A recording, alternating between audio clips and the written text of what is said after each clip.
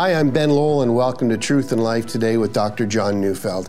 John, we're starting an exciting new series today on the topic of heaven. Yeah. Now, it's interesting because I think there's a lot of misinformation or misconception about what heaven is, but we're going to help them understand more about what the Bible has to say. Yeah, the biblical view of heaven, even for Christians, catches a lot of people by surprise. Yeah. So we're going to try to unpack that. Yeah. Fantastic. So we're going to start today on a series that's going to last actually the next 10 weeks. So join us today for the introduction on John's series on heaven right here on Truth and Life today.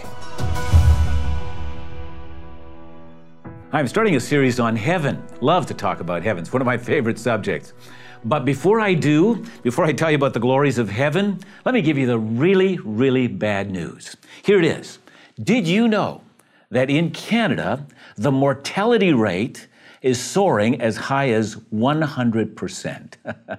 Yeah, 100% of us are going to die. And here's the bad news also. For the vast majority of us, we're going to have to die before we get to heaven. And so let me talk about the reality of death before I do anything else. One of my favorite theologians was a man named Jonathan Edwards in the 1700s, and he had written a series of resolutions. These were resolutions that he read to himself every single day, which he designed to remind himself of what was really important in life. And one of them read this way. It said, "Resolved to think much on all occasions of my dying, and of the common circumstances which attend death." Now, some of us, I think we've almost been educated to say, that's kind of morose. I mean, who wants to think about your death every single day? And yet Edwards thought, if I think about my death every single day, I'll always remember how important this day is, and I'll remember also what matters, in eternity. And that's really the question before us. So let me give you a couple of stats. Every single day in this world, about 150,000 people die. 150,000 people a day. That's approximately the size of Sherbrooke, Quebec. Sherbrooke, Quebec dies every single day on this earth, which means that at the end of the year, about 55 million people will die. So in this year, by the time it reaches an end, 55 million, that will be well in excess of the population of Canada. It's around, somewhere around the population of the UK will die every single year. So death isn't, something that, I hope it never happens to me or I don't want to think about it. Death is so real in the experience of the human race.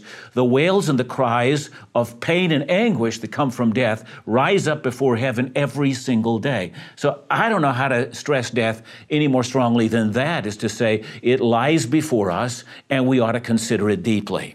So with that in mind, I want to read to you one of the oldest psalms that we have in the book of Psalms. It's a psalm of Moses, and it's Psalm 90, and here's how it reads. It says, "Lord, you have been our dwelling place in all generations. Before the mountains were brought forth, or ever you had formed the earth and the world, from everlasting to everlasting you are God," he says. So when he speaks about God, he says, I'm speaking about the eternal one who exists of necessity. Before the hills were born and long after the hills die. In the end of everything, before everything and after everything, there's God. God always is that one constant. He never changes. He never ends. He is the eternal God. Then comparing God to us, here's what he says. You return man to dust and say, "Return, O children of man, for 1,000 years in your sight are but as yesterday when it is past, or as a watch in the night." 1,000 years, well, we're not even going to live 100 years. There are a few of us who will live to be 100 years, and then we'll probably put a memorial plaque for them somewhere because we'll say that's an extraordinary long period of time to live. But for God, 1,000 years are as a watch in the night, and so that's just a night watch. It just comes and it goes, and before you know it, it's already gone. So we're in the earth for a long time, and it seems like a small period of time before the eternal God. See, I know this about life, that the older I get, the faster it seems that time seems to progress. And I've thought about that, and I think that only makes sense. You see, when I was 1 year old, another year, that was 100% of the life I had already lived. That seemed like a monstrous amount of time that was laid out before me. But now at my age, it doesn't seem that way. It's just a small portion of my life, and they seem to clip along faster and faster as I go along, and I recognize that my death is ever so close.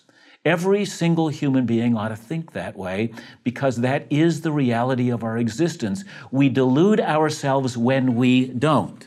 So having said all of that, let me add to that something else. And I take this from an article in Maclean's magazine, which came out a number of years ago, and it reported that among Americans, 81% of Americans believed that there was a heaven. And in Canada, that number was substantially lower, and yet well over half of Canadians also believed in heaven. When it came to hell, the number among Canadians dropped to a very few of us, and it was an interesting article as well, because most people, it reported, think they are going to heaven after they die. And it also said that regardless of religious affiliation, we all think that. See, most people think they're going to heaven, and you'd have to do something utterly horrifying to get to hell. See, now I want to contrast this popular view in our day with Christ's view, and I'm reading from the end of the Sermon on the Mount. So let me read to you what it says.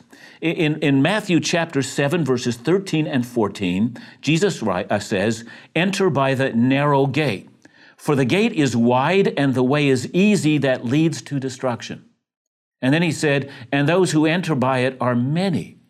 But the gate is narrow, the way is hard that leads to life, and those who find it are few." In other words, Jesus turned that whole thinking out on its head. He said, listen, you have to understand something, that heaven isn't there for the majority of us, it's there for a minority. There are only a few that will find their way to heaven. Heaven is indeed a reality. The life to come is a reality, but heaven, the reward that is given at the end of this life, is only reserved for very few. Those were the thoughts of Jesus. And interestingly enough, Jesus is the only one who actually died and rose from the dead and entered into heaven and came back. And so he's really the one that we should ask. And that's what he says. So there's a lot to talk about in terms of heaven. And one of the first things about heaven is this question: how do I get there? So that's what we're going to talk about next.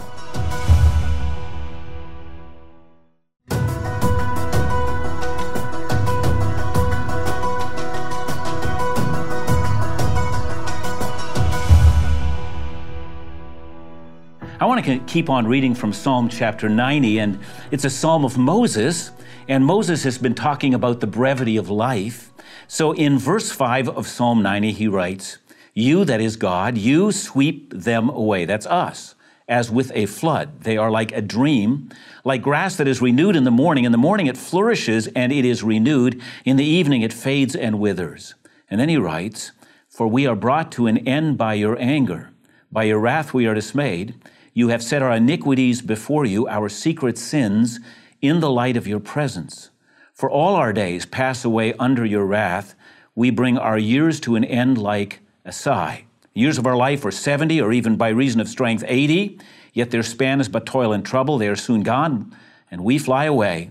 And then in verse 11 he says, "Who considers the power of your anger?" Now that's an interesting question. Who considers the power of your anger? Now, most people, when they think about God, don't think about anger. In fact, the idea of anger and God is altogether foreign to them, and it's a concept that we kind of think that, it maybe belongs as a relic to a former time when people saw God as nasty. We thankfully have grown beyond that and recognize that God is benevolent. But here comes this ancient psalm. It's at least 3,500 years old, and it says something that most of us have never considered. Who considers the power of your anger, says Moses. Now, the power of your anger, well, here's the deal. God is able to prevent the death of every single human being. There are 7 billion of us on this planet as I speak now, and God is actually planning the death of every single one of us. He will prevent none of our deaths. All 7 billion of us are going to die. Moses said, do you even think about that? God could stop it, and yet he doesn't. What does that tell you about God? And his answer is, it's our sins in his presence that sweep us away. You see, that's completely consistent with what the New Testament teaches as well. With sin comes death. The two are just connected. We have become enemies of God, and because of this, we are under the sentence of death, and we will die.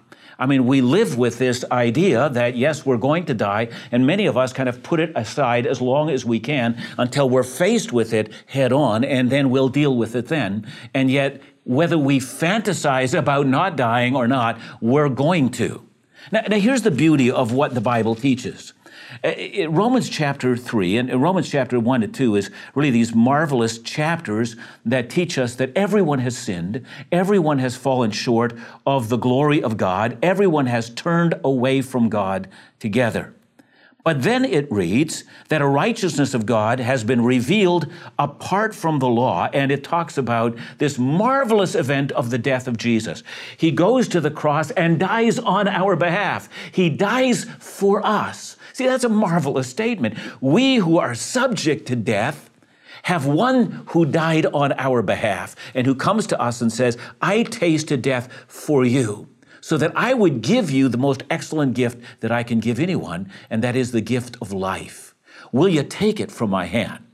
And he invites us to surrender our life to him who is the Lord of life and death. He offers us forgiveness of sins, a cleansed relationship with God, and a life that will never end. See, that's the gospel in a nutshell.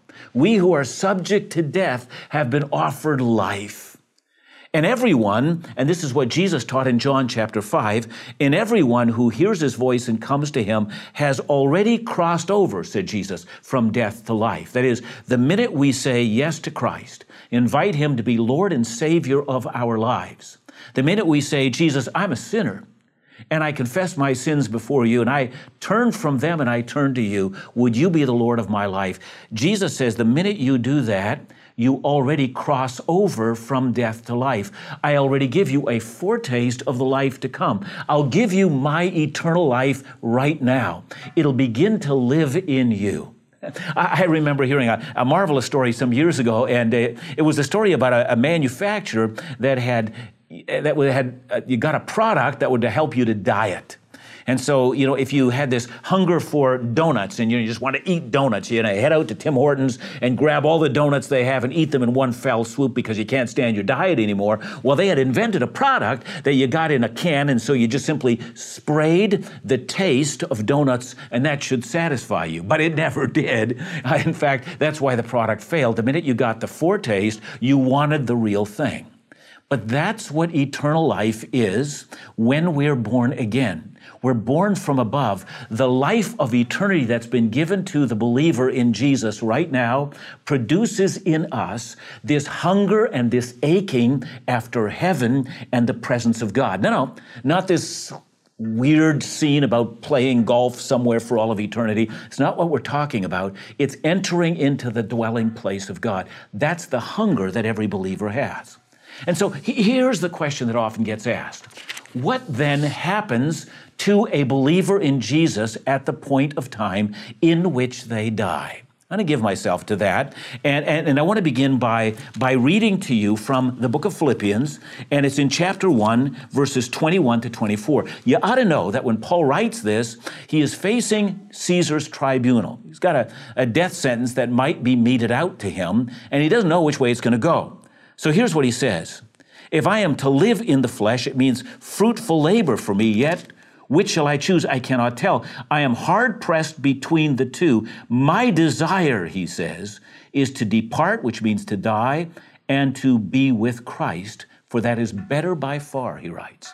In fact, the whole context of what he is saying says, for me to live is Christ, and to die is gain. That is, when I live with Christ as my purpose. And when I die, it's gain. It's better by far when I die, for I will be ushered immediately into the presence of Christ. So that's the hope of every believer, that at the point of death, our existence doesn't stop, but rather it's the ushering in to glory.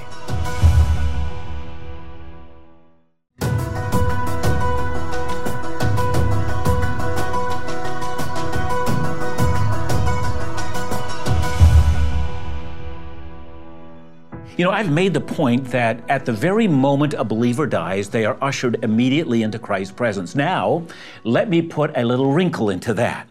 I'm reading from 1 Thessalonians chapter 4, verse 13, and listen carefully.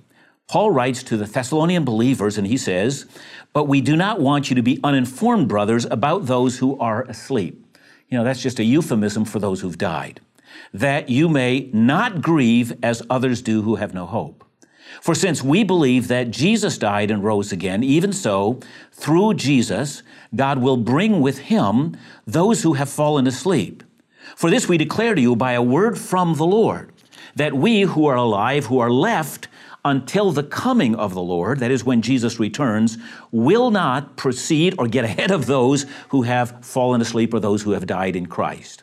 For the Lord himself will descend from heaven with a cry of command and with a voice of an archangel and with the sound of the trumpet." And then it says, "And the dead in Christ will rise first. Then we who are alive, who are left, will be caught up together with them in the clouds to meet the Lord in the air." So Paul is talking about something that happens at the end of the age. When Christ Jesus returns again to the earth, at that very moment, prior to all believers rising to meet with him, there will be a resurrection of those who have already died. And you'll say, whoa, wait a minute. Didn't he just teach us that any believer who dies is immediately ushered into the presence of Christ? And that's exactly what he taught. But now he says, yeah, but when Christ comes, those who have died will rise then. So you got to ask yourself, well, which is it? Are we immediately in the presence of Christ, or do we wait to rise when Christ returns again? Because the Bible teaches both of them. There is obviously a solution to this problem, and it's very simple. I want to give you an illustration that I often love to use. Imagine it's January, and imagine that you're living in Tuktoyaktuk. I mean, that's way up north in the Arctic. That's way beyond, the land of the midnight sun. So in January, the sun never rises. You know, it's 50 below and colder, and you're afraid to stick your nose out of your door. The wind is blowing. There's a whiteout if you could see it, but it's dark all of the time. It's just miserable to live there. But somebody has given you a ticket. And the ticket says, you got this marvelous home in Hawaii waiting for you. I mean, just get on board the plane and away you go. And in an instant, you'll be delivered in Honolulu with this beautiful house that moves right onto the beach. And the weather's going to be 32 degrees Celsius. You know what? You can have a beautiful Hawaiian shirt on, unbuttoned, and walk out in that beautiful blazing sunset or sunrise and sunshine all over the place. And you can walk into the water and it'll be the temperature of your bathtub. I mean, how good is that? So finally comes the day when your plane arrives and you get on board. You're on the way. And you find out as you're on your way, you have a stopover in Vancouver. You know, Vancouver in January, you might have snow, but most of the time you don't. You know, it's about 3 degrees above, and it rains a lot of the time, but the sun is up for 8 hours a day. And in Tuktoyaktuk, you never had it up at all. And it's a lot warmer than what you have, but you're not in Hawaii yet. But where you are is better by far. That's exactly what the Bible is teaching us. Before Christ returns, when any believer in Christ dies, they are in his presence, but they're not fully receiving everything that they will have. What they await is a new body. So what does all that mean? Let me put it this way. Today, when a believer dies, they're ushered immediately in the presence of Christ. What's death? Death is simply the tearing asunder of soul from the body. It's the first time ever that our body and our soul are torn apart from one another. See, we we're created to be, a soulless, bodiless souls or soulless bodies. We were created to be body and soul. We were created one. There's an integration of the two. Yes, we are a living soul, but we exist in bodily form. That is human existence. That's how God made us to be. At death, the soul is torn from the body, but then Paul says the soul goes immediately into the presence of God, which is better by far. So many Christians say, well, what is existence like? And how can the soul actually exist without a body? And the answer to that is, I actually don't know. because the Bible doesn't give us any clues outside of this one statement. It is better by far.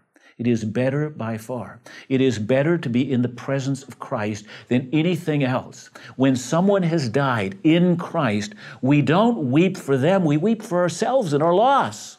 For them, it is better by far. It always is. But on the other hand, all that they will be has not yet been given. Now, it's possible to me that in the interim, in this intermediate state, it might be that God has created an intermediate body, because that seems to make sense to me. But even that is not referenced in the Scripture. We're left guessing. There's very little information on that. So I can simply shrug and say, whatever it is, it's better than what we got. It's like being in Vancouver rather than in Tuktoyaktuk, but we're on our way to Hawaii. But when Christ comes again, and this is the fascinating thing, did you know that those who have died in Christ and those of us who are yet here on this side of eternity, we have one thing in common. We passionately await the second coming of Jesus and the receiving of a resurrection body. See, that's the key about heaven. Heaven is not some ethereal, floating on a cloud somewhere. Heaven is real and physical. It comes in a bodily format. It comes with sights and sounds and smells and tastes. When my father lay dying, he said to me, I'd love to take one more journey into the mountains. And I said to him, Dad, we're going to do that yet. And I wasn't just simply giving him pie and sky by and by. I was giving him a real biblical assurance. The life to come is physical. It comes in a bodily resurrection, and in a resurrection of this old earth, the life to come will be a physical life.